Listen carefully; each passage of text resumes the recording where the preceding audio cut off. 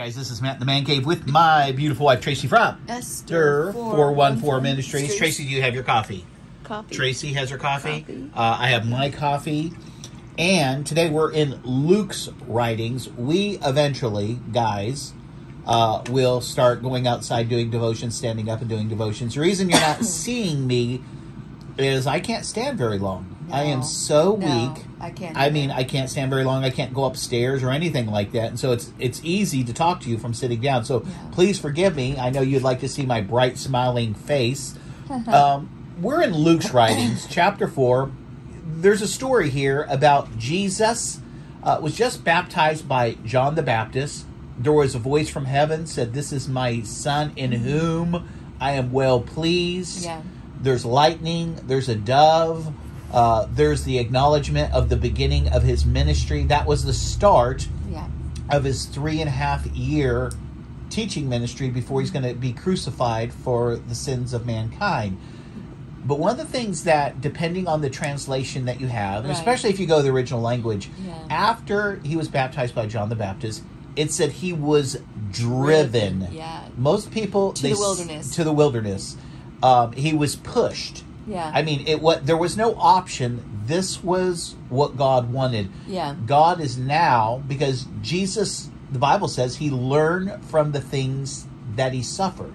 He learned from real life. Yeah. Because I always think, well, Jesus couldn't have learned anything. He knew everything. Yeah. No, that's not true. As God, started as a baby. Yeah, as deity, yes, absolutely. But somehow, and let's not get into the deep stuff. Yeah. He laid down his glory and some of his omniscience.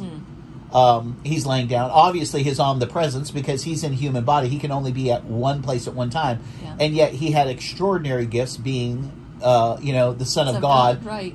And a lot of the things that he did, the book of Joel says that we will do as Christians later on. But what is required, whenever I read the Bible over and over and over again, some of the things that I see is that he believed God and he trusted God. He had a relationship where it needed to be. So he's tested by the devil, but we're not going to go into that. We're going to go to... He had 40 days of fasting. 40 days. So when... Satan doesn't play fair. No. Do you believe Satan plays fair? Oh, never. And I remember playing dodgeball, and I remember saying, "Hey, you cheated. You weren't allowed to go over the center line." And I remember, doing the coach. He cheated. Satan doesn't go by a rule book. No. Satan cheats all the time. Yeah. Because we always think, well, the cheat gets caught, the thief gets caught. Well, not immediately. Yeah. Not always. Not always. Yeah. There are no rules in Satan's rule book. Only the one God imposes on him. Yeah. I think people don't understand that. It is only what God, through decree, says this far and no farther. Yeah. And we have a great picture of that with Job. He point blank says, hey, you can do all this to Job. Yeah. You can take all this from Job. Just don't take his life. Yeah. And Satan actually took advantage of what God said, because he's a cheat, a liar, a thief. You know what he does? He kills Job's children. Yeah. Nowhere in that conversation did God give permission, but Satan assumes he gave permission because he says, all that is yours. He couldn't touch Job's wife because the two had become one. Yeah. Great story. So now we're at the end of the temptation, and it says this: when the devil had ended all his temptations, he departed from him for a season. This isn't the only time Satan is going to be attacking Christ. Yeah. It's going to be all of his life. How does it read out of your translation? It says, "So when the devil had completed every temptation, he departed from him until a more opportune time." To a more opportune time. See, within the story, one of the things that just screams out is that Jesus understood the devil. He understood his adversary. He understood the dragon. That Satan doesn't just hit you and leave. Yeah. It is an ongoing, continuous fight. Yeah. It literally is like everyone skips over verse 2. Read verse 2. Yeah. They think there's only 3 temptations. They think there's 3 temptations up to that point, meaning the 3 greatest temptations is because up until that point, he hadn't fasted 40 days. And so we always think, okay, this story is about Jesus fasting for 40 days and then the devil comes. Yeah. No. The devil was there all of the time. Read verse 2.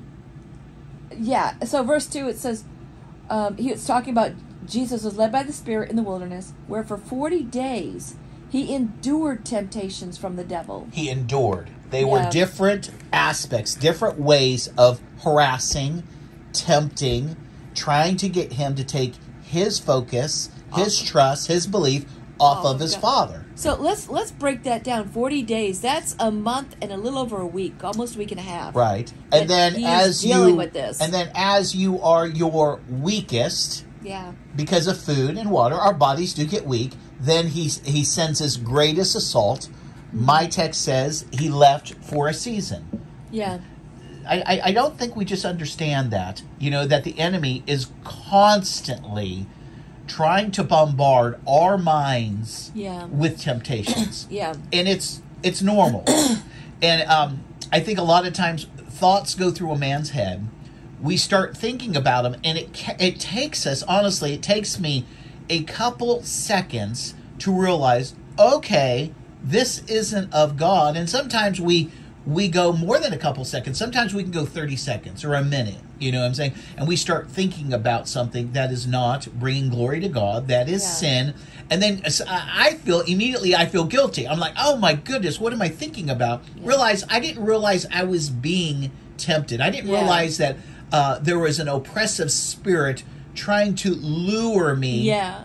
And what that oppressive spirit wants to do is for you to take the ball. It's like when I ran track. We would run this relay, and right before I was almost about to get the stick, the person would start running. So I had to chase him down so there was no stopping. Yeah. And that's what's kind of a little bit going on here. Do you understand what I'm saying? Yeah, and it also reminds me of fishing, where you're throwing this little bait out there, and you're trying to trick the fish and yank it, and that's the enemy trying to do that to people. See, Satan wants you to go ahead and take hold of all of that thought and then start using and then run with it. Your God-given imagination to fantasize. Yeah. And again, the Bible says about casting down strongholds, casting down imaginations, anything that exalts itself against the knowledge of God. And the knowledge of God would be basically the Word of God, God's ways, the things that He's already taught us. But I've noticed that I'll just be sitting on the couch and I'll be reading the Bible, and then I'll just start praying, and then I'll start kind of thinking about different things, and all of a sudden a thought will come into my mind, and it really does take me a few seconds to realize, oh my goodness, are you kidding me? But there's nothing to feel guilty of. You're forgiven. If you go too far with it, like say you went 2 or 3 minutes with this fantasy of whatever it is, getting even, lust, how to manipulate something or be deceptive, you just immediately, as soon as you understand, okay, this is not of God, you repent. And really it means, Lord, I didn't realize this was happening. Please forgive me. I was being tempted. I was being lured. And let me tell you a big thing with a lot of Christians, and we were just talking about this, that there are times when these thoughts will come along and you'll start kicking yourself thinking, I can't believe I was thinking that or I did that. And that's because we're putting ourselves above sin. We're not realizing we are human, we will sin, and that's why we need a Savior. I think a lot of times, especially as Christians, and the longer we're Christians, we think, well, other people sin in that area, but I'm a super Christian. I'm above having I'm these above. thoughts. I was before I started reading with Tracey and we started doing this devotion, I was telling her if I could go back in time, there's not many things that I would absolutely want to change. There's a lot of mistakes, but those mistakes God used. He used the pain of my bad decisions to teach me. But there was this one decision that I made one time long ago, and it just brought so much dishonor to God. And if I could go back and not have done what I did, I would have I would. Yeah. I literally, you know what I'm saying? I really, and I know a lot of people think, well, if I could go back in time, I'd have the lottery numbers, or I would do this, or I understand this stock is going up on this certain day. I think I would go back and change this thing that I did. It was like a 10-minute thing, and it was very hurtful, and it really was spitting in God's face. And at the time, I wasn't really serving the Lord. And this was way before he ever met me. No, I was in high school. So I was still in high school, and it was and it's just something that now that I'm a more healthy Christian, and I love the Lord more, and I'm following the Lord, I just kind of look back at myself. But I have to realize, like you said, that I'm not super Christian. Everyone needs forgiveness. Jesus came for sinners, not for saints, because there are no saints. We all cannot put ourselves on pedestals and think, well, that sin is for common people, but I know the Lord. I don't care how much you know the Lord. Even Paul the Apostle, after his conversion, he's still sinning. The same with Jeremiah, the same with Ezekiel, Moses striking the rock twice, Joshua, my great buddy Elijah is running, okay? I mean, you're not bringing glory to God by running from the enemies of God and not listening to God and caving into fear. Elisha, everyone, we do this. We all sin. We all need the same forgiveness, the same thing that only Christ can offer. But to think that you're going to have years and years and years, you deal with Satan once and he doesn't come roaring around. No, he has a custom plan for each and every person because he knows their weaknesses. He does not play fair. No. So if a person is really, let's just take men, for example. A lot of men have a problem with women. I mean, they really, really do. They're longing for intimacy. They're longing for a spouse. They're longing for something more. And that's one of the things that Satan is always pushing, that more is better. If this is good, then this would be better. And a lot of times that's just not true.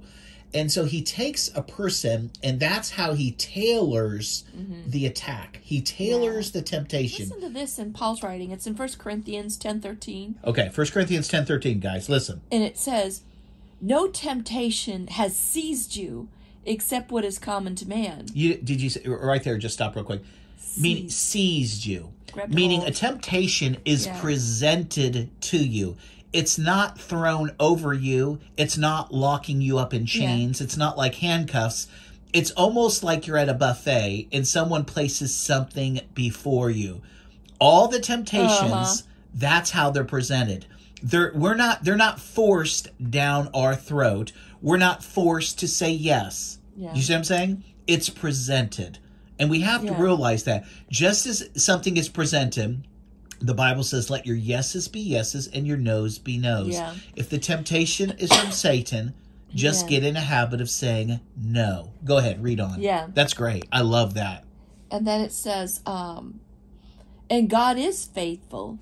He will not let you be tempted beyond what you can bear. So, how faithful is man? Men waver. I would like to think I'm faithful all the time. I'd like to think that I'm let's use the word super Christian. Yeah. But it's not true. I'm faithful a lot of the time, but not all of the time. I'm not perfect. God is perfect. God is faithful. So God isn't putting the emphasis, can't even talk. He's not putting the solution on you and me. Yeah. He's saying, basically, you're not faithful. No. I mean, we have a whole Bible that shows people in Israel and Judah and individuals who were not faithful to God. They waver, they fall, they sin, they crash and burn. But God here is saying, I'm faithful. Go ahead. Yeah. I love that. Listen to that. So it says, and God is faithful. He will not let you be tempted beyond what you can bear. But so there's a restriction that God puts on Satan. God is telling Satan, you can go this far and no further. But when you are tempted, he will also provide an escape so that you can stand up under it. And I want to put a clarification here real quick. Give us the clarification, girlfriend. Give us the clarification. Of all the misquoted verses, this is one of them. Yeah, people misunderstand or misquote it to mean God's not going to put anything in your life that you can't handle. That's not true. He's talking about temptations here. Yeah. The things that he puts upon you, he wants you to look up Well, and ask him for help. Yeah. A lot of times there have been temptations that at the time I thought, well, Lord, oh my goodness, are you kidding me? I am not strong enough for this temptation. Yeah. I'm living in flesh. I'm weak. I'm this, I'm that. I'm at a very vulnerable point in my life.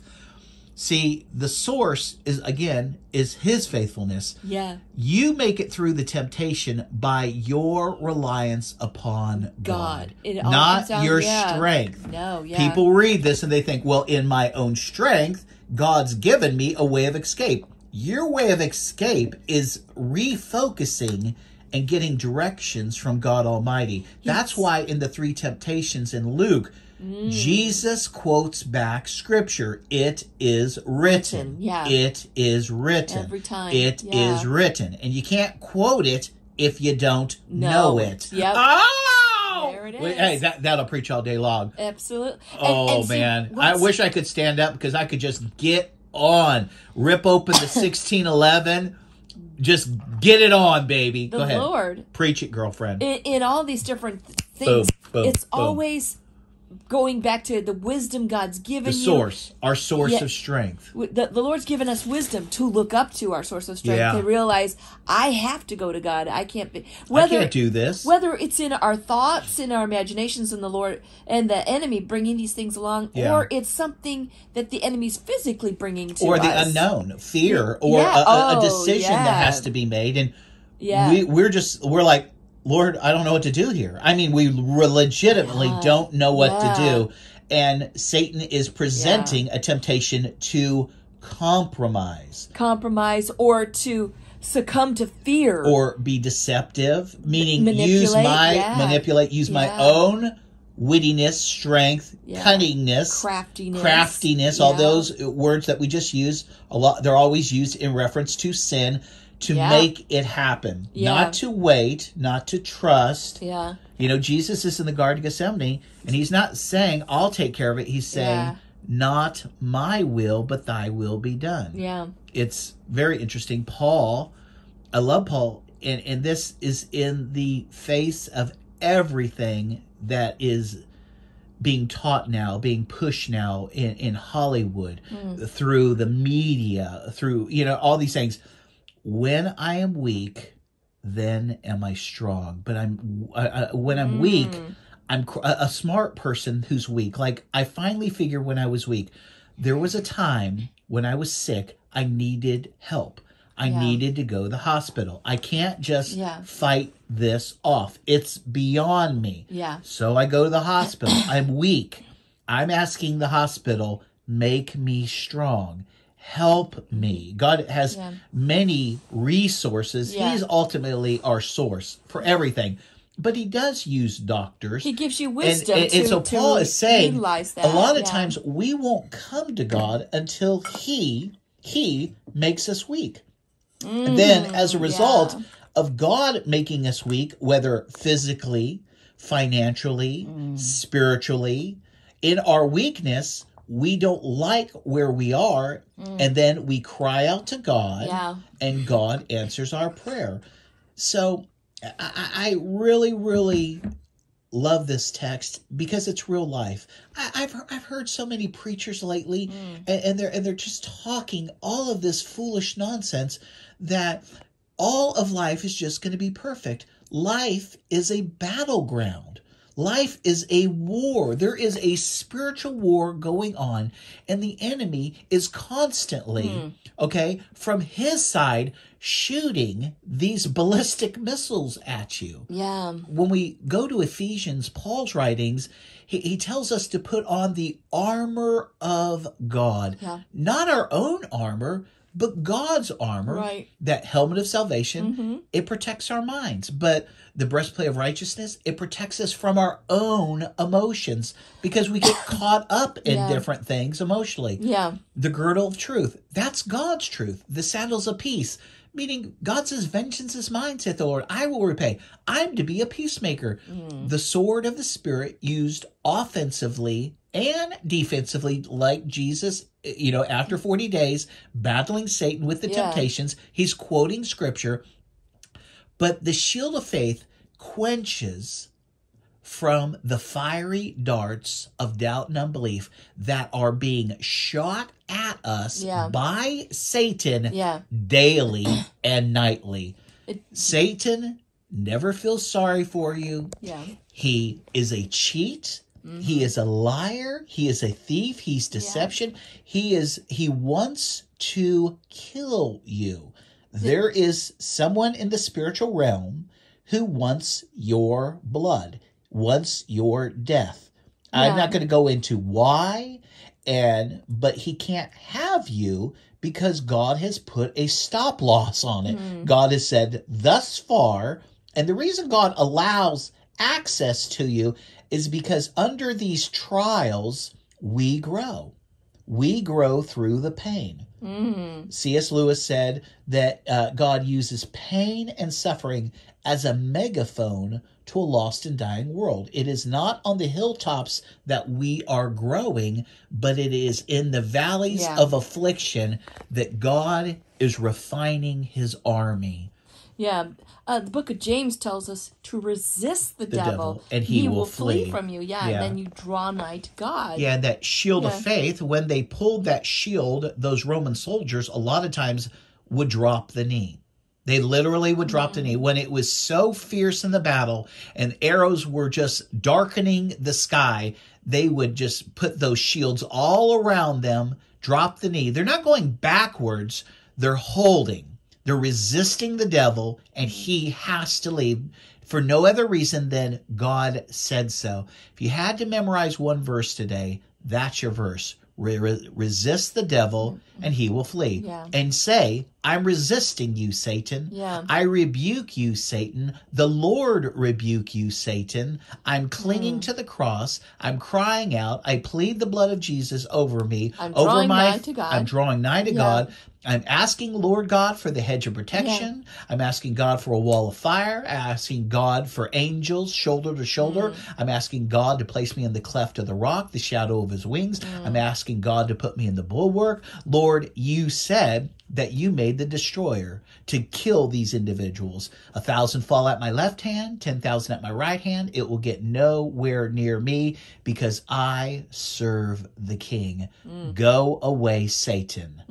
And this needs to be said probably every single day, several times a day, because we don't understand that we're at war. We don't understand the smallest of temptations. It's kind of like, have you ever read in the Bible where it talked about, and I know it's in Proverbs, where it talks about a woman going down the stepping stones, but the man doesn't realize they're the stepping stones to hell. Satan is so patient. One of the things that people don't understand about temptations is Satan is patient. And he understands if I could get the mouse to nibble on this piece of cheese, and this piece of cheese, and another piece of cheese, eventually I can put any type of cheese before the mouse, and that mouse is going to eat it because the mouse now trusts me. Satan loves small victories. He loves them. He loves where you and I just think, oh, well, I just messed up. No big deal. Because here's the thing, he can follow through. God bless you. Go ahead, sneeze. God bless you. What he does is he takes these small victories, and what he wants to do is get us in a habit of sinning in small areas against God. And what he's trying to do is build a stronghold within our lives where it's self-reliance upon us and not God. Anytime I'm relying on me, Matt, or you're relying on you, and we're taking our focus off of God, that is a major sin. It's likened unto witchcraft. The Bible says it's idolatry. It's the worshiping of the devil, because there is one God only, and anything else that's worshipped, all that false worship goes to Satan. So guys, realize that you're in a battle, that God has given you all the strength you need in looking upward and relying upon him. That it's 24/7. Don't think it's something strange. As soon as you realize you're being tempted through word, deed, or action or thought, stop it in its tracks. You don't have to kick yourself. It's all the time. These thoughts and these different things Whether it's a thought of a movie that you know you shouldn't be watching, a song, whether it's lusting, whether it's desiring something someone else has. Yeah, these temptations come in tailor form. It's like you went into a suit shop. We're so used to going to somewhere and buying a suit, but back in the day, you would go into a shop and they would measure you and they would create it perfectly. That suit would be tailored for you. Satan has a tailored attack for you, based on your longings, your desires, your wants, your weaknesses. Yeah. But when those come along, then when you do realize it, like you were saying, you rebuke that in Jesus' name. Ask the Lord to rebuke those thoughts, help you, resist them, and give you pure thoughts, you know, better thoughts, you know. And to counter that. Counter it with the Word of God. Anytime you can quote back out loud. Yes. Out loud. There's something to that. There really is something to quoting Scripture and speaking to the devil. You know, Luther, you know what I'm saying? The Great Reformation. Yeah. Who was just, justification by faith. Meaning the reason we believe the way we believe is because Luther shined light on what was in Scripture. Justification, meaning salvation is by faith alone. It's not by works that any man should boast. Luther found this because Luther was just beating himself up, trying to be good enough. And finally, Luther just like, I can't be good enough. I can never, ever be good enough. But Luther would be attacked so heavily and so hard, he couldn't take it anymore. And I'm not suggesting that you do this, but he would get drunk. And then he would start cussing out the devil. It's like, hey, devil, come and kill me. If God allows you, go ahead. I want you to kill me. Go ahead. I mean, he would get drunk as a skunk. And again, the Bible says don't do that. You know what I'm saying? You don't want to be drunk, but okay? It's supposed to be drunk with the Spirit, not with wine. Right. And Luther would drink too much wine, and he would start screaming at the devil. And it's so funny, some of the things that were written. He would say, go ahead, devil. If God gives you permission to kill me, go ahead. Where do you want me to go? And he would just start talking back out loud to the devil. He would pick up his Bible and start ripping off the Scriptures. You know, I'm reading here in Revelation, devil, you dragon, Lucifer. I'm reading here where you're locked up in the pit for eternity. Man, that's one of my favorite passages. And I just think it's so funny. So there is something to reciting back God's word, though. Yes. To the enemy. Like, I remember there was a time like fear, and it was terror fear that would overcome me in some instances. And I would start quoting back 2 Timothy 1:7, which says, the Lord has not given us a spirit of fear. Yeah. See, guys, people don't realize that it's a spirit. Yeah. When a person's getting scared and starting to fret, it's a spirit that's coming upon you. Yeah. But God has given you the spirit of strength, courage, love, and of a sound mind. Yeah. Depending upon what translation you read. Yeah. And so again, there's your battle. Yeah. And I would notice as I would quote this that it would start leaving. That yoke of affliction, that burden, that bondage, it would leave. It would literally leave. And I would repeat it again, and then it was fully gone. It's fully gone. It was just like... resist the devil, he will flee. Yeah, and there's something to God's word, because it will not return void. No, it won't. Mm-hmm. Good word. Good word. I'm going to stop there. All right. All right. Well, guys, I have to show you this. You know, Tracey's over here. We just got up, but I'm just going right here. That's Samuel the koala. He's named after the great prophet. That's right. Don't read into it and say you shouldn't be naming stuffed animals after major prophets. You know, I think sometimes we just get too big for our britches. You know what I'm saying? Yeah. And this is Q. Q. Hey guys, read your Bible every day. Obey God every day. Love the Lord with all your heart, soul, strength, and mind. Guess what? You'll be fine. Boy, that's one smart koala. All right, guys, we love you. Bye.